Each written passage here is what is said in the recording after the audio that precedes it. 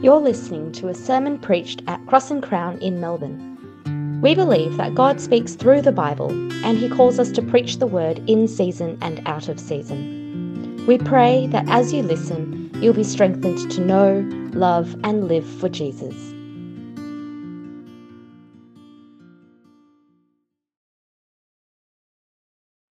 Again, Father, we pray that you would teach us about yourself through your word and teach us how to handle your word rightly. Father, we pray this so that you might be glorified and people come to know your Son more. We pray this in Jesus' name. Amen. I should warn you ahead of time, I like telling stories, so every time when I think you're going to sleep, I might tell a story. Okay, and we're going to start with a story so that you can wake up. Jonah knew the story well. It was in the second book of the law. God had performed a spectacular rescue of his people. The malevolent anti-God Pharaoh had forced them into cruel slavery. They'd groaned deeply because of their slavery and they cried out to God for help. And the Lord heard. And he remembered his covenant with Abraham, Isaac and Jacob. And he saw the people of Israel. He knew, he came down, he waged war on Pharaoh and rescued his people in a spectacular show of power.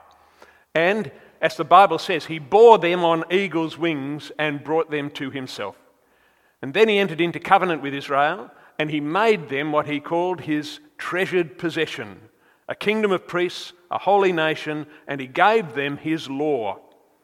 Then the most disastrous and shameful event occurred. At the very time while Moses was up on the mountain of God, under the very eye of the Lord, Israel engaged in idolatry at the bottom of the mountain. They made a golden calf. And they told each other that it was the golden calf that had brought them out of Egypt. It was a terrible sin. And God responded in anger.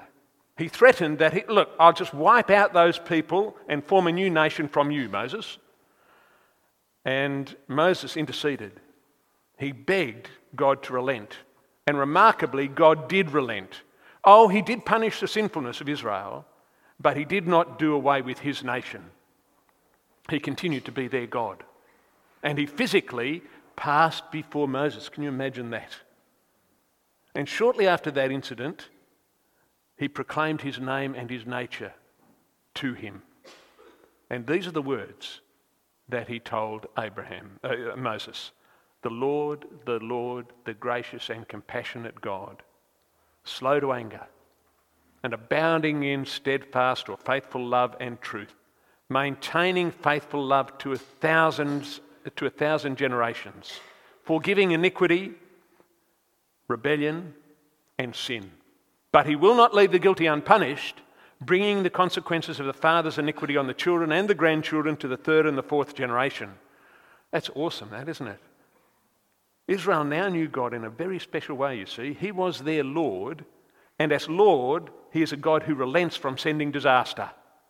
He may judge, he may indeed do that, he may judge, but his overwhelming disposition is to be the Lord, the gracious and compassionate God, slow to anger and abounding in steadfast love. He may judge, but his inclination is mercy. That's who he is. That's what he's like. And Jonah the prophet knew it. And that's why he was packing his bags. You see, that very morning the word of the Lord had come to him, and that word was clear and unequivocal. Jonah was to get up and go and head off to Nineveh, that renowned, evil, God-hating, God's people-hating nation, and he was to call out against them. And Jonah would have nothing of it. He remembered the golden calf incident. He knew God's nature to have mercy. And he knew God relented from sending disaster. And he had a strong suspicion if all of that was the case, then his nature would not be restricted with Israel. And he might even let those Ninevites go. He could even extend to Nineveh surprising mercy. And so he, Jonah, would not go. Instead, he would head off in the opposite direction. Though he hated the sea, he would go down to Joppa. And he would find a ship going to Tarshish, and he would flee God's presence and God's word. Now, friends, you might think that the story of Jonah is a very strange place to begin our little day or so. but I've chosen it deliberately and very carefully. You see, the story of the golden calf incident in Exodus 32 is a key story in the Bible. So is God's revelation of himself in Exodus 32. And within the Bible, what we do see is a number of people engage in biblical interpretation of that story and that revelation by God. Jonah is one of them. And he tells us in chapter 4 of his book that his interpretation caused him to run away from God's call. You see, chapter 4 tells us that Jonah knew that if God was who he had revealed himself back in Exodus 32 and 34, then he wouldn't stop turning his anger away from those people, from people like Jonah and from the Ninevites. His nature would open up the possibility of forgiving even evil cities like Nineveh. So, now I guess you've never thought of Jonah as the Bible scholar, but he is. He read his Bible, he interpreted his Bible, he understood his Bible, he applied what he read to his own context, and then he acted. That's why he's in the boat. Of course, although he interpreted the Bible properly, his application was the wrong application. He should have obeyed God and preached as he was told. And do you know what? God stopped him in his tracks as he was fleeing and called him again and sent him again to Nineveh. And guess what happened? God did exactly what Jonah had anticipated. And so what this story of Jonah tells us is that biblical interpretation is a very ancient skill. It goes back to the Bible itself. And having shown you that, I want to introduce you to what we're going to do in this next day. This first session has very modest goals. First, I want to introduce you to the concept of interpretation. Second, I want to introduce you to the nature of the Bible so that you can know how you're interpreting and how to go about it. Third, I want to explain the nature of biblical interpretation. And finally, I just want to say a brief word, if we get time, about Bible translations. So, let me start by thinking about interpretation with you. Interpretation is a fundamental human skill. You are doing so now as you listen to me. If you drove a car today, you did it. For example, as you drove, you would have seen some road signs, wouldn't you? Perhaps you even saw this sign. I'm hoping it's it. Yeah, there we go. Hopefully, you interpreted that sign and interpreted it well. And you took your foot off the accelerator and placed it on the brake. In other words, you saw an instruction, you interpreted the instruction, you did something in response, you applied that instruction, or perhaps you saw this next sign at a particular time of the day. In Australia, that sign has become so familiar that nearly all drivers understand it and its implications. It means that there is a school nearby and that a particular strict obedience is required at particular times of the day. Perhaps because of past experience with a speed camera or a police person, we know disobedience can be painful. So you see, we might not only have a cognitive response, but we might also have an emotional response, mightn't we? Oh, I better put my foot on the brake. In any case, we engage in interpretation, don't we?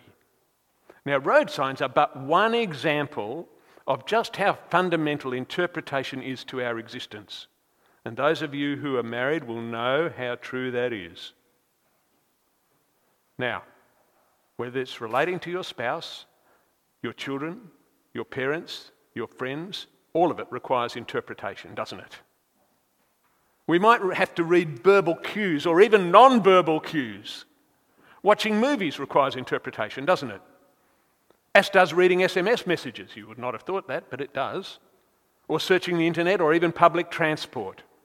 Nearly every activity we humans engage in as human beings involves interpretation.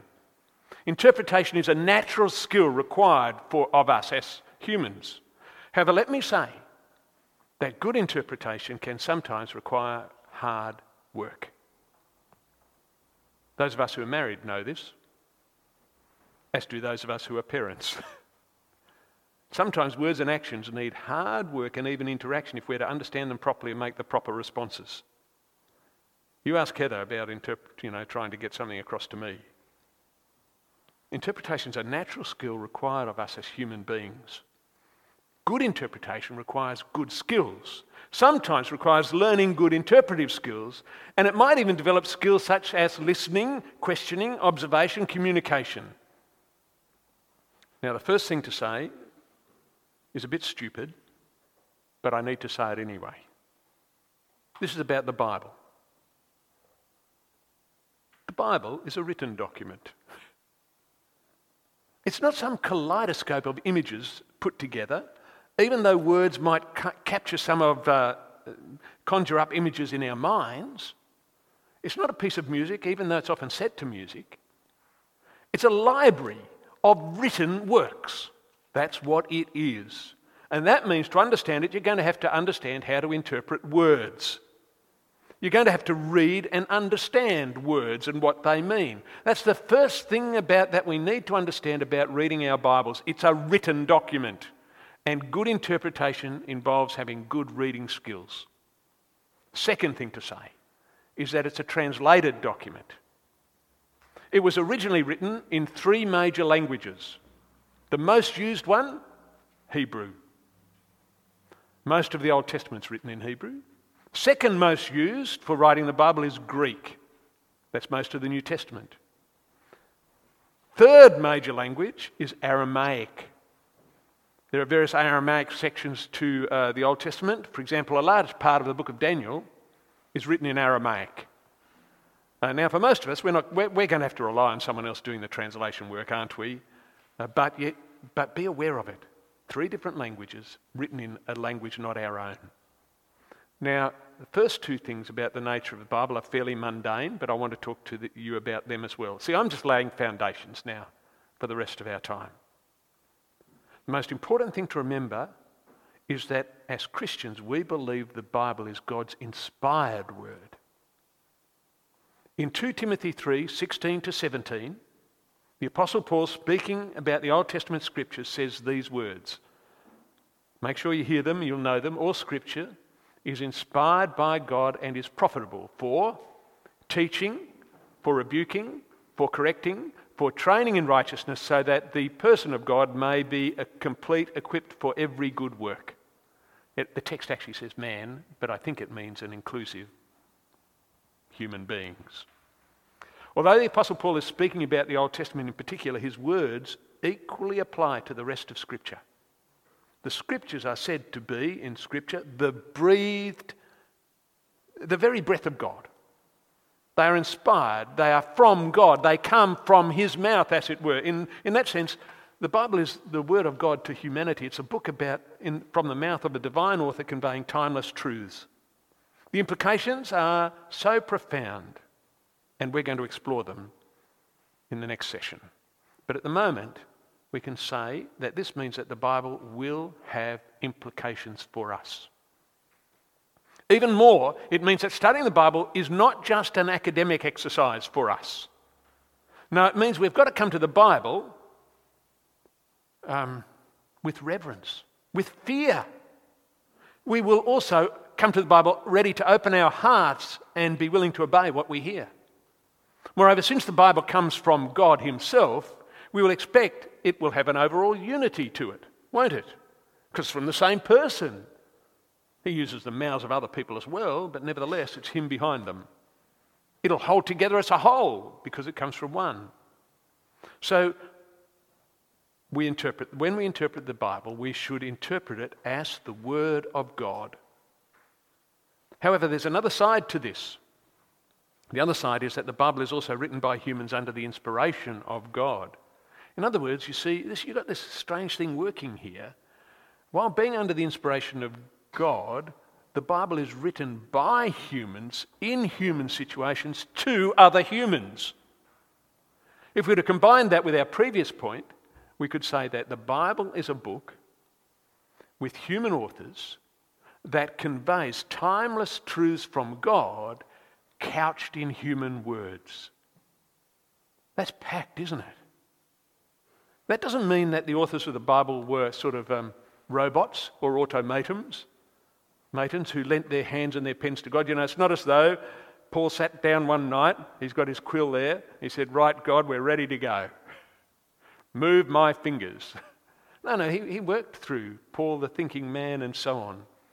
When he wrote, he did so as a human being of his age. He had various preconceptions concerning the nature of humans, of the world, of society, and so on. He wrote with a language and idiom that were those that he normally talked to people in the street with. He held preconceptions of his age concerning the nature of man, the world, and society. One of the implications of this is that what the Bible says to us will arise out of what it said to its original readers. Please hear that, it's very important. What the Bible says to us will rise out of what the author said to the original readers. Therefore, our understanding of what's being said in the Bible will be enhanced if we can find out all we can about their world, their situation, their history, their personality, the language of both the author and the original reader. If we know something about that, then we'll know more about what they're trying to communicate.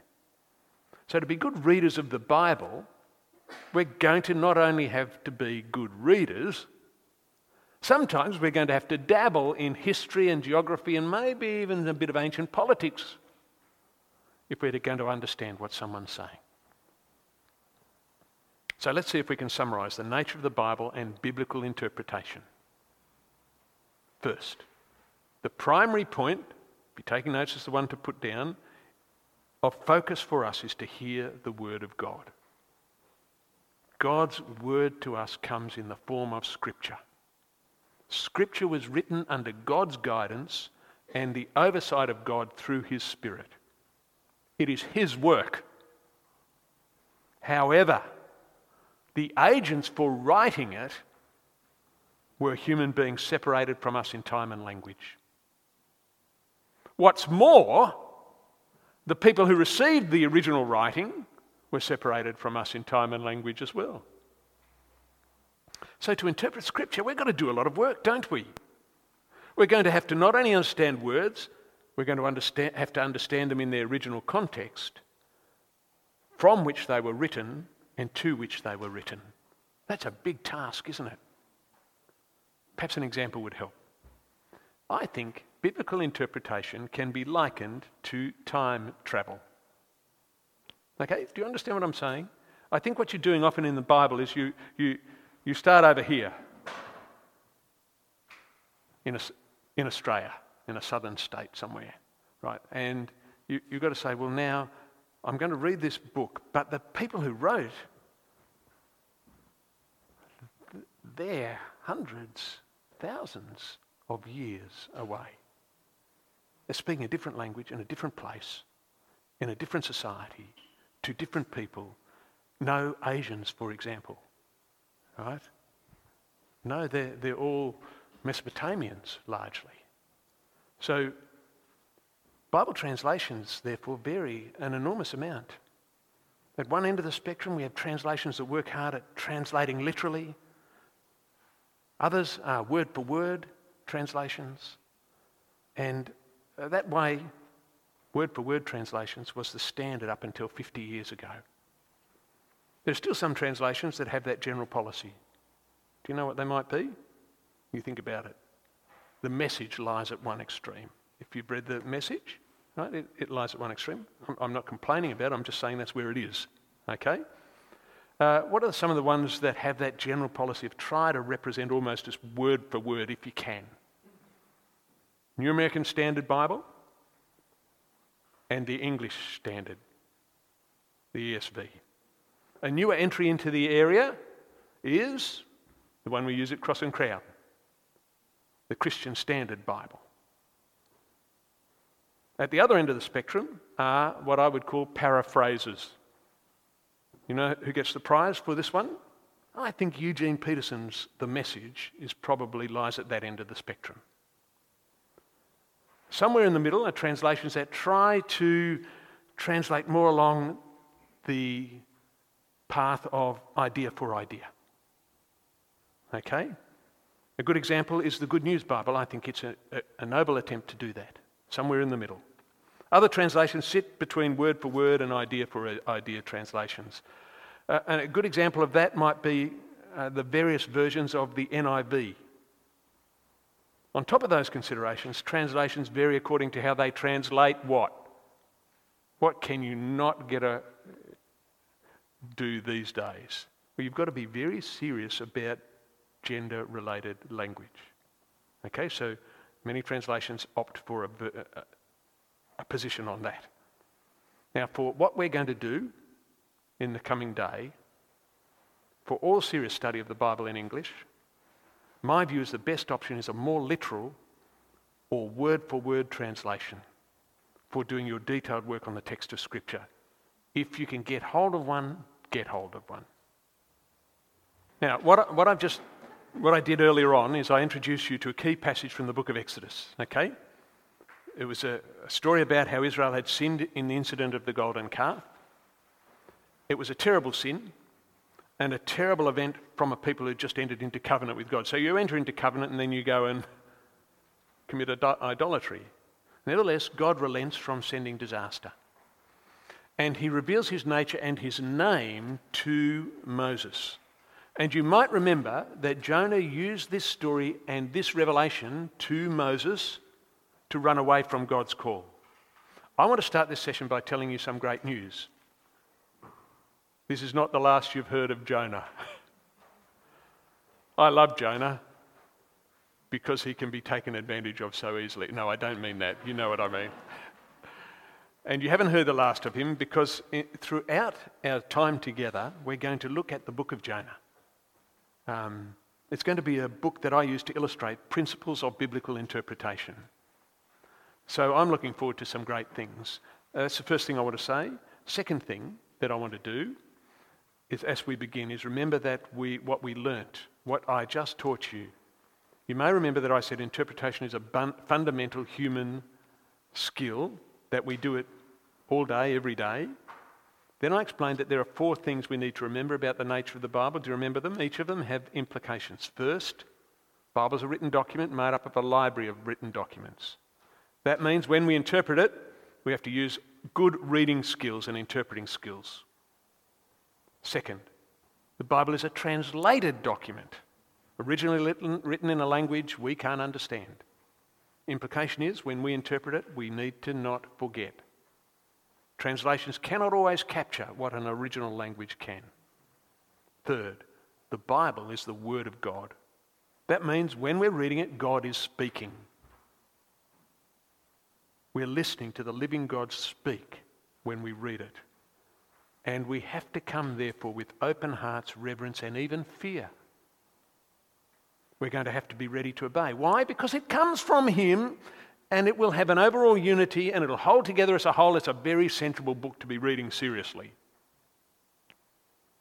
Fourth point, the Bible is written by humans who lived in a different time and place from us. Therefore, when we read the Bible, we're going to have to be sensitive to the context of the original readers and hearers. We're also going to have to do some careful thinking about how this applies in our context. And finally, so fifth point. In our previous session, or in our previous earlier time, we reflected on different translations. And I recommended that for this course, you stick with a version that's on the more literal end of the spectrum.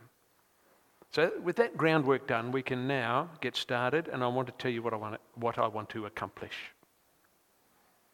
I want to introduce you to my little model of biblical interpretation. It's used by Langham preaching in teaching pastors around the world. That's where I developed it. As a standard model of interpretation, because it works across cultures. It's designed so that it can be easily memorised. So you cannot forget it. So I'm going to start quizzing you randomly. No, I'm just joking. My name for it is the 5 looks. I'll tell you where I got the idea from. There is a great evangelist in Sydney, or was a great evangelist, called John Chapman. And he had an outline of the gospel. And he could summarize it like this. And I thought this was brilliant.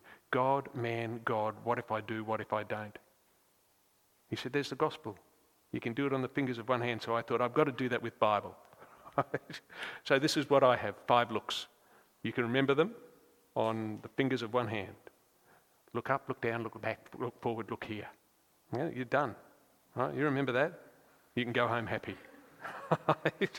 I have a contract to publish this book, and they're really getting angry with, not angry, a little annoyed that I haven't given it to them, and they gave me the contract many years ago.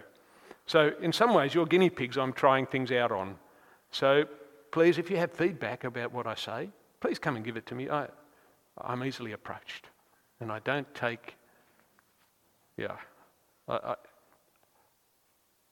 don't take offence at things. I was always a short man in a big man's world. So you got to learn to just live with the kicks, don't you? Okay, an introduction to the 5 looks. Let's put it together. You've already seen it in diagrammatic form, and you'll see it repeatedly as we go on. Let me give you a short overview of it. I've got diagrams to go with it, which I think are in your booklets, are they? No, they're up here. There it is. There you go.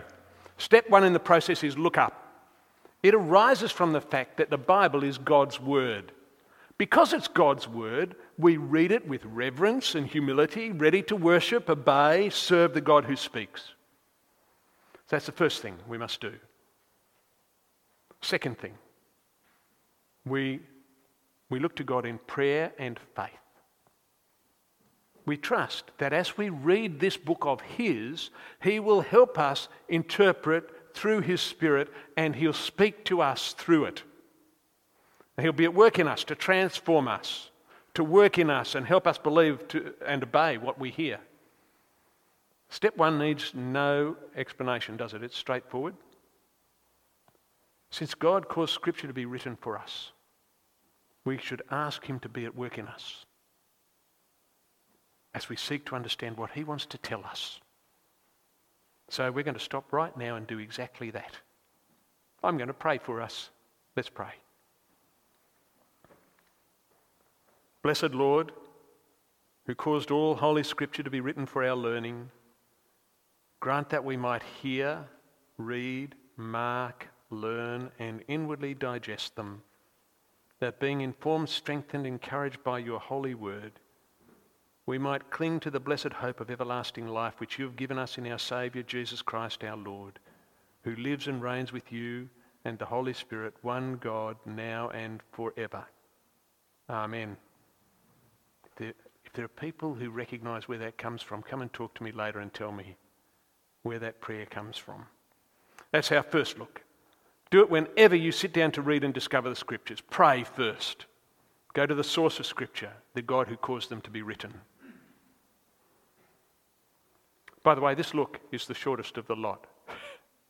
So I'm just giving you warnings ahead of time. Okay? It's the most important one because it relies on the author of Scripture. First look. Look down. Sorry, next one, look down. Okay? So have a look at my diagram again. This step arises out of the fact that this is the word of human beings. So not only is it the word of God given from above, it is also the word of human beings. The people who wrote this book, who wrote the book that we're reading, and the people to whom it's addressed lived in a particular context with their own language, culture, and history. So what are you doing when you're looking down? You're looking at what they wrote, at the text itself, and studying it very carefully, trying to work out what it means. It means you've got to find out as much as you can about the authors, their history, their cultural situation, the languages in which they wrote, the readers for whom they originally wrote, and all that sort of stuff. It means looking at the methods they used to convey their message. The technical term, if you want it, for this part of the task of interpreting is exegesis. E-X-E-G-E-S-I-S, exegesis. Exegesis is the drawing out from the text what it meant in its original context. Drawing out of the text what it meant in its original context.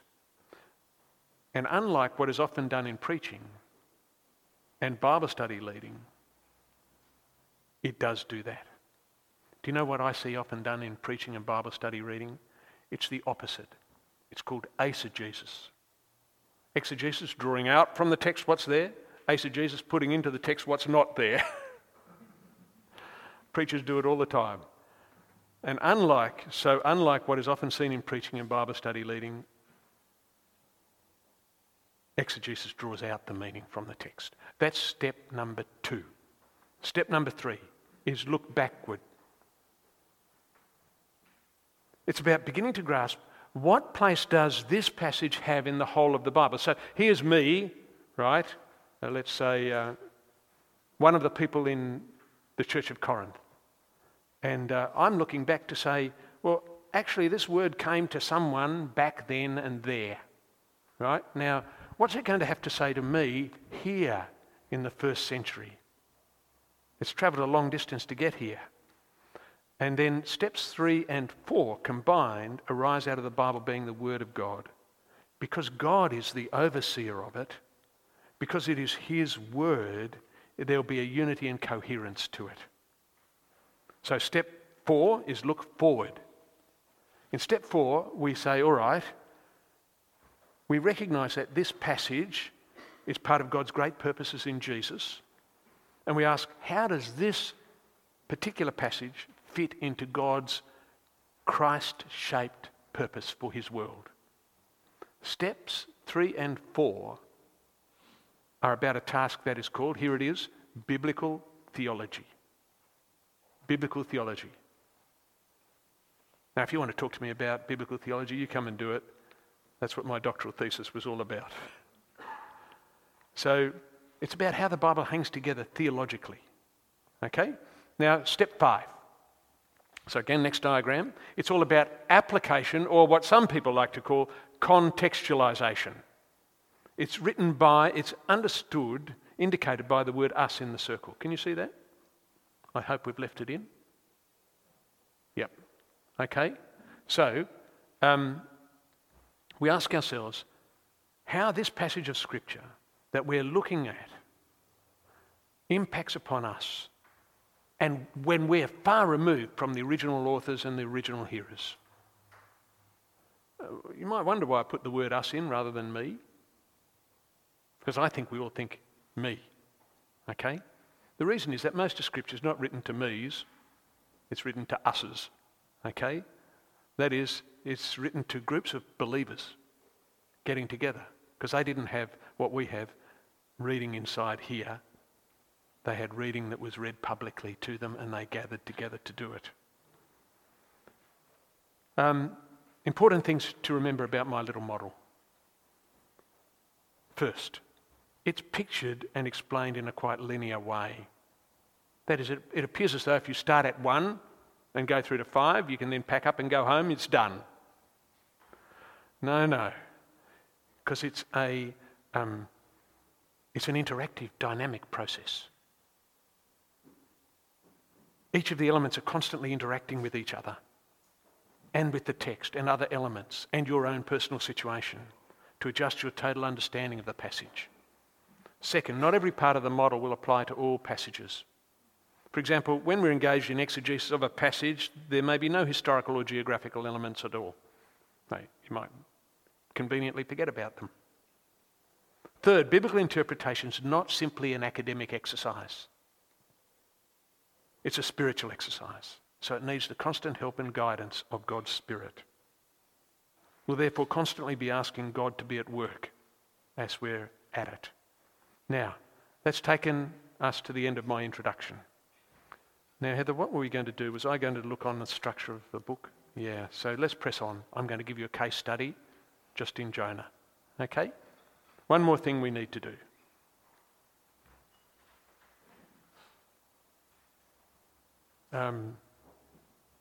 When you're looking at a particular passage in the Bible, the best way to start is to break the book into manageable parts.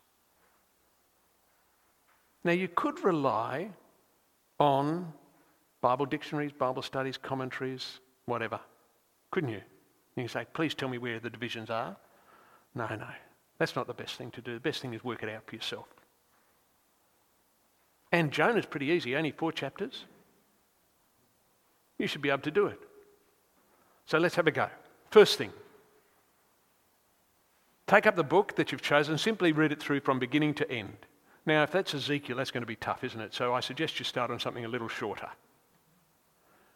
But I think Jonah, even for slow readers, should take less than 20 minutes to read. So read it. Are you going to read it or... Yeah, come on, Heath, come and read it.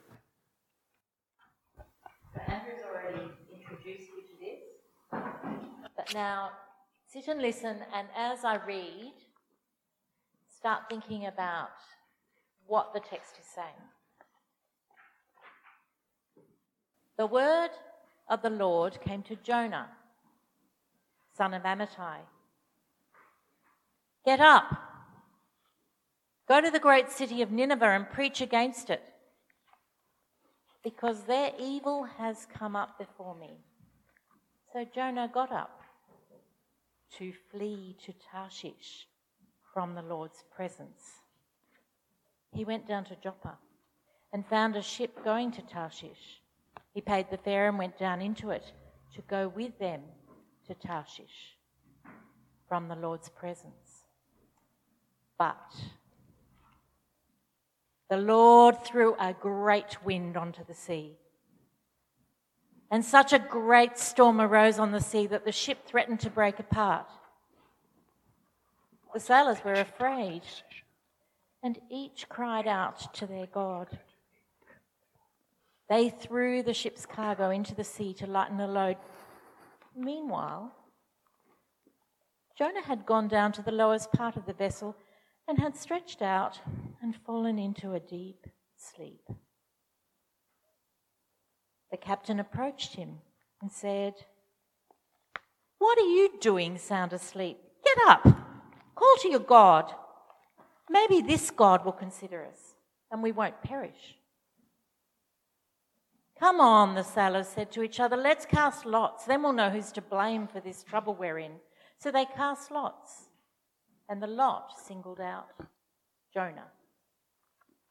Then they said to him, "Tell us, who is to blame for this trouble we're in?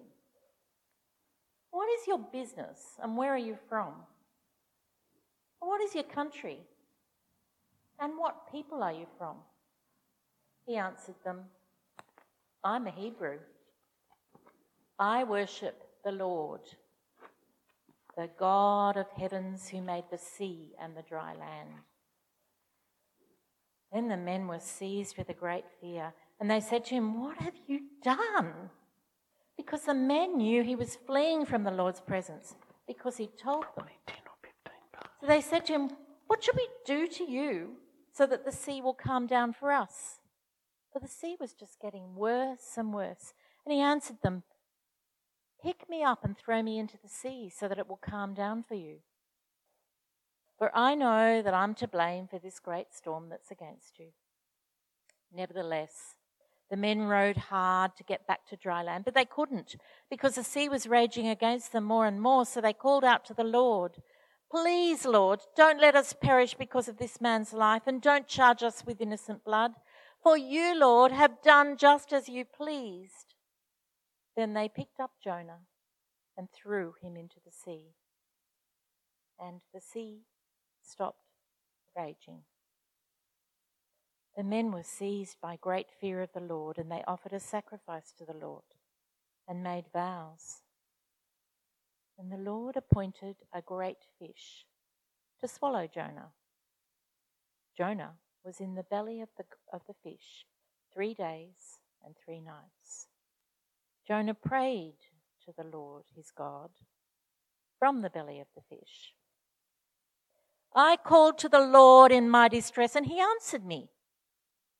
I cried out for help from deep inside Sheol. You heard my voice. When you threw me into the depths, into the heart of the seas, and the current overcame me, all your breakers and your billows swept over me, and I said, I've been banished from your sight. Yet I will look once more toward your holy temple. The water engulfed me up to my neck. The watery depths overcame me. Seaweed was wrapped around my head. I sank to the foundations of the mountains. the earth's gates shut behind me forever. Then you raised my life from the pit, Lord my God. As my life was fading away, I remembered the Lord, and my prayer came to you, to your holy temple. Those who cherish worthless idols abandon their faithful love. But as for me, I will sacrifice to you with a voice of thanksgiving. I will fulfill what I have vowed. Salvation belongs to the Lord. Then the Lord commanded the fish, and it vomited Jonah onto dry land. Then the word of the Lord came to Jonah a second time. Get up, go to the great city of Nineveh and preach the message that I tell you. And Jonah got up and went to Nineveh, according to the Lord's command. Now, Nineveh was an extremely great city, a 3-day walk. Jonah set out on the first day of his walk in the city, and he proclaimed, "In 40 days, Nineveh will be demolished." Then the people of Nineveh believed God. They proclaimed a fast and dressed in sackcloth, from the greatest of them to the least. And when the word reached the king of Nineveh, he got up from his throne, took off his royal robe. He covered himself in sackcloth and sat in ashes. And then he issued a decree in Nineveh. By order of the king and his nobles, no person or animal, herd or flock is to taste anything at all. They must not eat or drink water. Furthermore, both people and animals must be covered with sackcloth, and everyone must call out earnestly to God. Each must turn from his evil ways and from his wrongdoing. Who knows?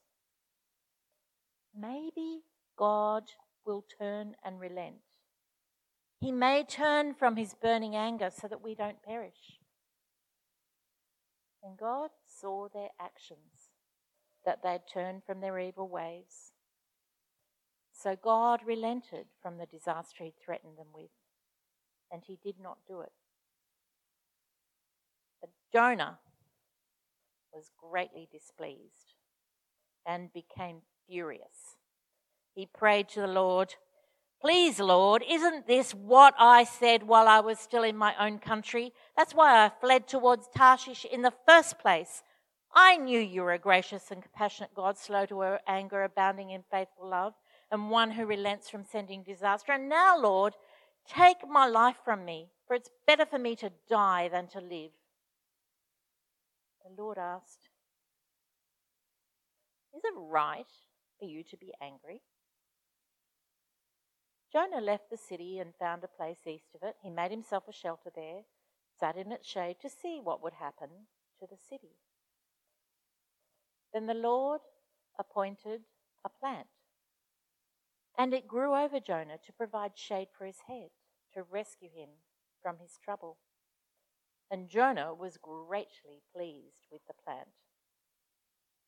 When dawn came the next day, God appointed a worm that attacked the plant, and it withered. As the sun was rising, God appointed a scorching east wind. The sun beat down on Jonah's head so much that he almost fainted, and he wanted to die. He said, "It's better for me to die than to live." And God asked Jonah, "Is it right for you to be angry about the plant?" "Yes, it's right," he said. "I'm angry enough to die." And the Lord said, "You cared about the plant, which you did not labour over and did not grow. It appeared in a night and perished in a night. So may I not care about the great city of Nineveh, which has more than 120,000 people who cannot distinguish between their right and their left, as well as many animals?"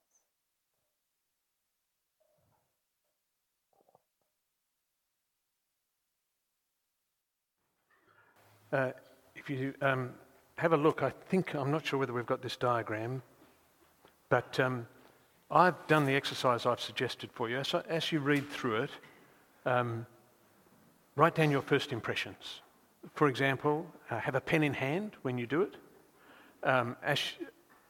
And you say to yourself, what things strike me about this? What sort of reactions do I have? What sort of reaction do I have to the characters in this story? Who are the heroes? Who are the villains? How do I know? What areas of life does it seem to address? What questions does it raise for me? What's its mood? Does it remind me of other parts of Scripture? Now, I've done this little exercise for myself, and I hope it's going to be on a diagram, but if not, I'll just tell you what's there. There it is. Okay, so here's my slide of the first reading, okay, of your text. And I just jotted things down. So I put Jonah in the middle, and I said, why does God give him a second chance? Why is Jonah so rebellious? Who are the heroes in this book? Is it Jonah, the sailors, God, the Ninevites, or whoever? What is Jonah's view of God? How can he talk to God, or how can he relate to God the way that he does? What would I do in Jonah's situation? What is the psalm doing there? What's this business about the fish? Or the how question? How is it that Jonah doesn't respond to God's call like other prophets like Moses and Jeremiah? I think that's a very good question. He's a bit like an anti-type, isn't he?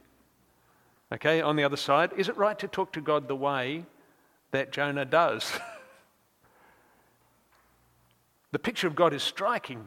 He's powerful, compassionate, caring to both Jews and pagans alike. Jonah has freedom in interacting with God that I'd be scared to exercise. Am I wrong, or is Jonah wrong? That's a good question, isn't it? These are all legitimate questions to fire at a text. Next one, did it really happen? It's not a bad question to fire at the text and ask. Overall impressions, I really like the book. It's punchy, it's down to earth. In a funny way, I like Jonah too. He's easy to identify with. Why? Okay? They're just some of the things that you fire at the text. See, and they're all good questions. And don't ever think there's a banned question. No, fire questions at the text. So read it a first time like that, and then read it a second time. And remember, no right or wrong answers yet. It's free. You are free to fire questions at the text. God's put it out there for you to interact with. That's the second time. You're just getting first impressions, sort of like jotting down your thoughts on a person you've met for the first time, or your impressions of a spectacular piece of scenery you've seen for the first time. What's good about it? What don't you like about it? Then read it for a third time. Keep your pen or pencil in hand and or your fingers on the keyboard or whatever you use. Jot down the principal topics, dominant ideas that are taken up, addressed or interacted with in the book. Notice when the focus changes, because that's very important. When does the focus change from one person to another? When does it change from one location to another? When does it change from one type of literature to another? Because this does it, doesn't it? You see, there's this poem right and bang in the middle, and you think, well, what's going on there? Ask yourself, are there any little summaries anywhere that might help me get along? Or the opening and closing questions that might indicate when one section's ending and another section's beginning. Again, I've done this exercise myself. And it seemed to me that on a cursory reading, the principal topics addressed by the book are these. God's character and nature. I think it's exploring who God is. Okay? Jonah's attitude to non-Jews compared to God's attitude. God's love for his people. The relationship between the prophet and the word of God which he brings. That's heaps, isn't it, for one 4-section book. Now, that's step one done. By now you should have a good feel for the book, I think, especially if it's a short book like Jonah. Now read it again. Then make a provisional outline of the structure of the book. Aim here is to see how the author has laid out his material in communication and how each part is related to the other parts. Now, as you do this, don't forget that the original author didn't put chapter breaks, verse numbers or headings in. Someone has told me that it was a monk who rode on a donkey And every time the donkey hiccuped or something, he put another dot in and said, that's a new chapter. Now, it's a bit of an overstatement, but sometimes they're just humans that are putting those marks in. God didn't put the marks in. Right? So don't take too much attention. So look for breaks in thought, connecting words, changes in the person who is the focus. Once you've got through the major sections, a good idea then is to give each section a title that states the content of that section.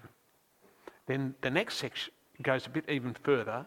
Look for natural subdivisions following the same procedure you did with the larger section. So can you see what you're doing? You take the big bit, you say, where are the big sections? Then do the big sections break into little sections and give a title to each of those subsections. By the time you've done that exercise, if you do it well, you know the book. You're getting to know the book well. And that's a great thing to be doing. I've done this little exercise on Jonah myself, and here's what I came up with. First, as I read through, I thought that the chapter divisions of the Bible I was reading are basically right. First two sections, and it can be divided into four. First two sections concern Jonah and his flight from God. Isn't that fair enough? Jonah, his flight from God. Second two sections concern Nineveh and its acceptance of God's word. And both sections, interestingly, have a rescue or a deliverance. Jonah's rescued in chapter 2, and Ninevites are rescued from sin and punishment in chapter 3. That's a good thing to find out, isn't it? Both have a record of Jonah's reaction, one in chapter 2 and one in chapter 3. That's good too. So here's my draft outline, okay? Jonah at sea, 1 to 2:10. 1 to 17 is fleeing and fearing God. 1 to 10 is God rescues Jonah. 1 to 4:11 is Jonah at Nineveh. 1 to 10, God rescues Nineveh. 1 to 11, disputing God's generosity. It's not rocket science to do that. All of you could do that. But what if your book's a lot longer than 4 chapters, like Ezekiel? What do you do then? My suggestion is to read the book paragraph by paragraph and give a short title to each. It's just a word or a phrase. Then combine the paragraphs into units, logically relating them in terms of thought, event, content or character, and giving a title to each unit. Here's an exercise for those of you who are really adventurous. Find a Bible or get Bible software and take this book and try it out on Revelation. It's a really interesting exercise to do. See if you can work out where the divisions should occur in Revelation and why. Really great exercise to do, and you're reading your Bible, you're learning more, and it's a great part of the Bible to read. Then, once you've divided up into its units, see how they fit together. Are there sort of links between them and so on? Next step, consult a commentary or a Bible dictionary. Most commentaries or Bible dictionaries give an outline of the structure of a book. Compare yours with theirs, and please, please, please, don't automatically assume they're right. Oh, unless they're written by me. No, I'm just joking. Adjust your outline as you see fit. Now, you could have done that at the start, just gone straight to something else and saved yourself a lot of trouble. But do you know what? If you do what I've suggested, you'll have gained a feel for the book yourself. And you'll go rushing off as I do to your spouse, or she does with me, say, have you seen this before? I've never noticed this before. Look at this. It's great fun. The purpose of the whole exercise, though, is you grapple with the text yourself. So that's the end of our first session. We've given an overview of the task. We've introduced the 5 looks as a way of exploring the Bible that fits, I think, with God's purpose for Scripture.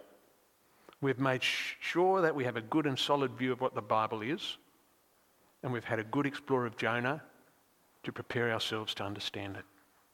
We've even started to think about what Jonah is about by seeing if we can break up the sections of the book and draw an outline out of it.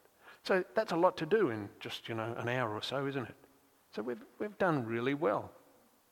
So you've done well. You've stuck with me, most of you, I think, through the night. But let me tell you, the next day it's going to be good fun. So come back again in the morning, refreshed. Don't stay up all night reading Jonah or whatever you do.